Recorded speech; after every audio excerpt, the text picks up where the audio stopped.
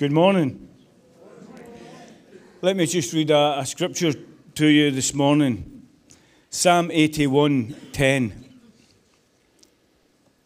It says this: I am the Lord thy God, who brought you up out of the land of Egypt.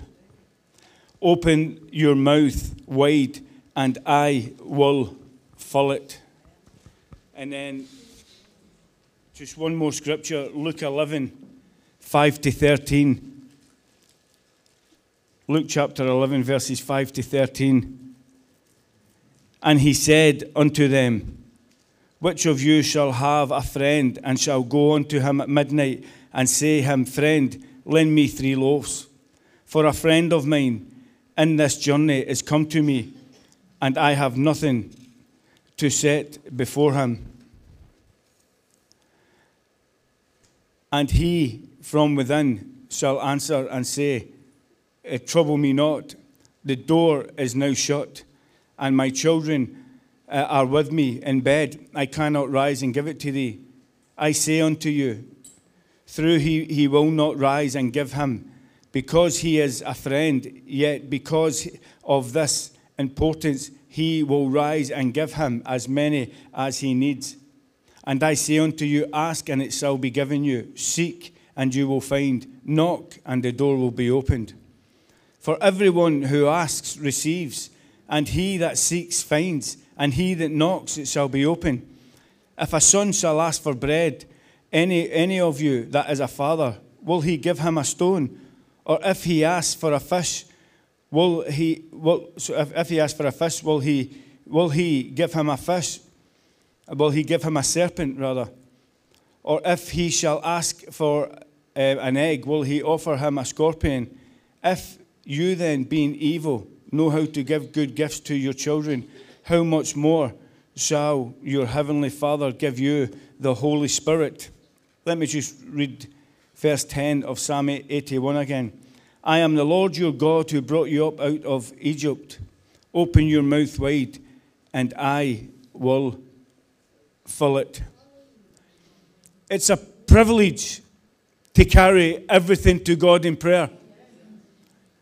It's an honor that we have somewhere to go this morning with our deepest sorrows, deepest pains, anxiety moments.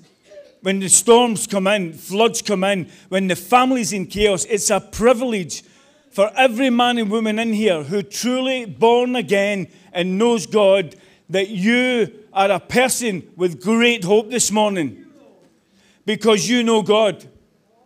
And in this verse, it's a privilege. It says this: I am the Lord your God who brought you out of Egypt. Open your mouth wide and I will fill it. You see, God had brought them out of Egypt. These people had seen miracles. They'd seen the power of God. They'd seen his glory manifesting. They saw 1.5 million people being released just by God's voice, just by God's power. Nothing else. Not a great army, not money, not silver, not gold. Released simply because God heard their cry and came and delivered them and set them free. When God says here, open up your mouth, what he's saying is, ask me for great things. Ask me for great things. We've heard this morning, I don't want you to put a Band-Aid over stuff. I want to do a miracle. Susan got that word, and then Fiona says to me, I feel I want to talk about miracles. So either God is speaking, or we just file that in a drawer somewhere and go, well, that was a nice morning. No, God is speaking to us. He's saying, open up your mouth wide and I will fill it. Ask me for great things. Prayer is not just learned in a classroom. It comes out of desperation. It's learned in a prayer closet when you've nowhere else to go. When the river runs dry, the money runs dry, the strength runs dry, your energy runs dry. When things come in that are out of your control and there's nowhere else to go. See, God wants to bring a holy desperation. He never leaves us comfortable. He'll make you uncomfortable. He'll draw you to a place of total dependency on him. But you must come with an expectation. We must come. That we are a praying church. That's why we're putting on these prayer meetings. We're expecting God to move and do great things. We're asking God to do great things. The capacity to ask for great things comes out of abiding. John 15, if you abide in me and ask anything in my name. So there's an abiding that takes place. There's an obedience. There's a lifestyle that goes with the name. There's a lifestyle that goes with this name. There's an abiding. There's a life of obedience. There's a life that says, if there's anything in me, God, I want it moved. I want to ask you for great things. He wants us to possess his promises. He wants us to possess his promises. He wants us to take those, lay hold of them. You see, that's asking for great things. I can ask for the promises because I'm asking for something that's certain. I'm not coming asking for silly, stupid things from my own mind. I'm looking at the promises of God, which are yea and amen, and I'm asking for great things. The promises of God are great. Can somebody say amen? The promises are great. I mean, you know, God's got boxes of stuff up there that nobody's claiming. Warehouses of stuff that nobody's claiming. Because we actually don't believe. We're so full of unbelief sometimes. I'm asking for great things. Great things are based on the Bible. Great things are based on the promises, which are yea and amen. They're not no, they're yes. They're an absolute certainty. Can you say amen? I mean, come on, this is certain. It's a certainty. The promises are yes and amen. So he wants us to possess the promises. He wants us to ask for great things. He is honored when we ask for great things. He is honored. You're honoring him. You're saying, God, I'm putting no limits on you. I'm not going to put limits on you. You being limited is not you, it's in me. I limit you, but you're not limited. When we ask for great things, he is honored. He's honored when somebody believes him. God is saying, there's an open invitation. Open your mouth wide and I will fill it. Jeremiah 33:3. Call on me and what? I will answer you. I mean, that's a divine invitation. I mean, this is not coming from a man or a denomination or a pastor. God himself. This is the word of God. The promises are yes. And here's a divine invitation. Ask of me and I will answer you. If you ask for a stone, bread, will I give you a stone? You can ask for great things, even in the day of small things. When things are small, you can ask for great things. God hears our prayers. We need confidence. Do you know why? Do you know why I think we don't ask for great things? I think we have made ourselves the standard of the prayer and not God. You see, that's why it says, boldly approach the throne of grace, that you can find strength in time of trouble. It's a throne of grace, where you can come and find strength in the day of trouble. We have made ourselves the standard of the prayer. Oh, I'm having a bad day today. I've had a bad week. And God says, I don't care what kind of week you have. I've had a great day. I'm your God. Ask me for great things. It's not based on you. It's based on my promises. It's based on my word. It's based on my power. It's based on my character. It's based on my love. And so many people, thank you. And so many people, don't come to the throne of grace because they've had a bad week. This happens to mature Christians. Condemnation. We don't believe for great things. You say, well, you know, I'll ask God to the standard where I'm at. You ever had anybody coming up to you and saying, well, you pray for me? And you think, Oh, I wish you came up last week. I was in good shape. Not today. I mean, not this morning. Of all the mornings, not this morning. See, you're making yourself the standard of the prayer. Thanks, Andy. I've spilled it myself now. Yeah. You're making yourself the standard of the prayer. So when you come up to me this morning and say, will you pray for me for the baptism in the Holy Ghost? And I go, of all the mornings to ask me that. Last week, when we had the monthly prayers on, I was fasting a couple of weeks ago. If you'd only got me then, when I was in good shape. You see, you're basing your prayer on self-righteousness rather than the grace of God. Open your mouth wide and I will fill it, because I'm a good God. I'm a God of love. It's not based on you. It's based on me. Folks, do you get it? Do you get it? It's based on him. You see, when the prodigal was in a pig pen, do you think that he felt righteous? Do you think he felt good enough to go back to the Father? No, I'll tell you what lifted him out of it. What lifted him out of that was the Father's goodness. He started to think about the Father. He never went, well, I'll wait till I'm okay. I'll wait till everything's all right. I'll wait till I tidy myself up and then I'll go back to the Father. He thought about the Father and it made him move. And when we ask God for great things, it's not based on me, it's based on him. When I start to think of the goodness of God, when I think of the grace of God, it moves me to the throne of grace. And when the prodigal went to the Father, it wasn't based on him. The Father ran out to meet him, clothed him, blessed him. And it was all based on the Father's love. And know what he done? See, he was based on him. This is what he said, Father, I'll just be a servant. That's what we say. That's why God, I won't ask you for a big miracle because, I've backslid a few times. I've had a terrible life. I've done wrong this week. We're over here somewhere. We're not good enough. But I won't ask you for a big miracle. I'll just be a servant. And he goes, no. It's not based on you. It's not based on your backsliding. You're my son.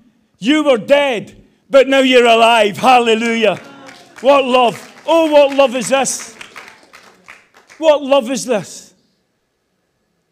What a love. What a Father. You see, that's what happened in Luke 11. When you come to me and you ask for bread, what one of these would give your son, a stone or a scorpion? He's talking about the Holy Spirit, but that could be a number of things. When you come to God and you ask for less, it's not honoring to God. Because know what you're saying? God, you're saying to God, I don't know your heart. I don't know your grace. I don't know your love. I'll just be a servant. Well, just give me a just put a Band-Aid on it. And God says, no, I don't do Band-Aids. I do miracles. Ask God for great things, Acorn Church. Your life, husbands and wives, men and women of God here this morning. Ask him for great things. He loves you. It's not based on you. Don't make yourself the standard of the prayer. I've been there. I've tried to work my way back. And we fall into self-righteousness. I've been there.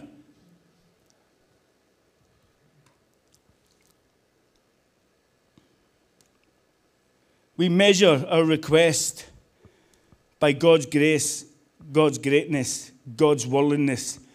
You're not praying to a reluctant God. You don't need to twist God's arm. I give you my son. I give you my son. I took him and I nailed him to a cross. The most horrendous death. What would I hold back from you this morning? Do you know the Father's heart? Do you know the Father's love and grace this morning for you? Do you know the Father's kindness? Do you know He gave His Son Jesus Christ to die for you? What would He withhold from you? Tell me. Tell me what He would withhold.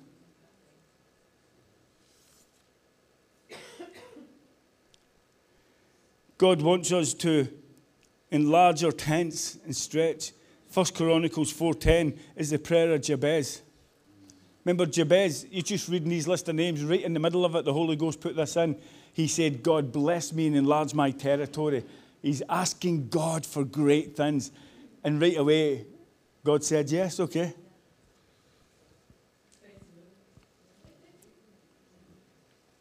He asked him for great things, and God enlarged it. I mean, I remember when my son was young, I used to say to him, if you cut the grass, I'll give you a tenner. I didn't need to give him a tenner. He'd have done it for nothing. I was just looking for ways to bless him. Every chance I could get, I'd bless him. If you do that, I'll give you a fiver. If you do that, I'll give you a tenner. If you do that. Isn't that true? Eh? I'm still doing it.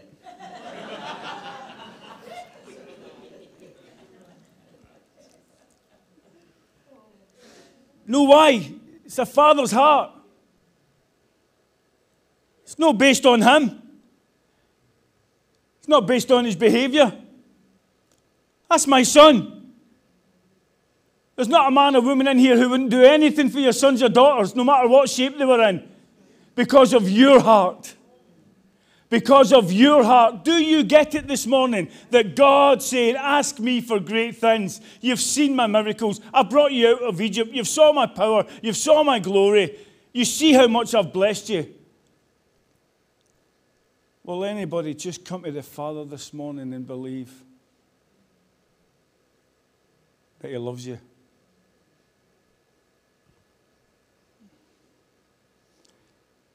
Ask for great things. Ask for more revelation.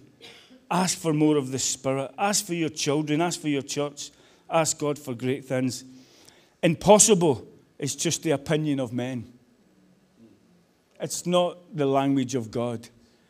I refuse to believe it. That God can't send a revival. I believe in personal revival. That's what we're praying for. And no, people might think we're foolish. A wee church up there praying for revival. I love it. It's just like God to jump over everybody and come and meet us. That's the kind of God He is. In the Zushi Street revival, there was a one-eyed black man named William Seymour. And there was big churches in that day, big velvet curtains, they had all the works.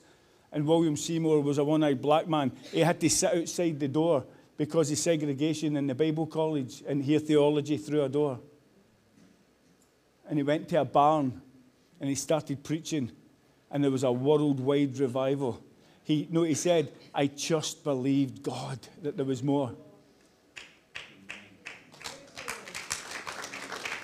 A worldwide revival came through William Seymour against all odds because he believed God. I'm nearly finished. Impossible is just the opinion of men. I believe God wants to astonish us again. There's hindrances to prayer, obviously. Pride, disobedience, unforgiveness, just spiritual laziness, lukewarmness. Ephesians 3:20, that He is able to do more abundantly than you think or ask. This is God talking to you this morning. Believe God for your families. Get desperate. I don't want to wait till I get to heaven to receive everything. I want to unlock heaven. I want the windows of heaven opened. I want blessing on my family. I want blessing on my children's children. I want blessing on Acorn Church. I want blessing. I want to see a miracle before I die. Amen. No, I am a miracle. We're saved. We're born again. But you know what I mean? I want to see miracles happen. I want to see God doing great things again. I want a generation, at least let it said that we never had God from them. I want a generation to see that God's got the power to do more abundantly than you think or ask. Amen. Amen.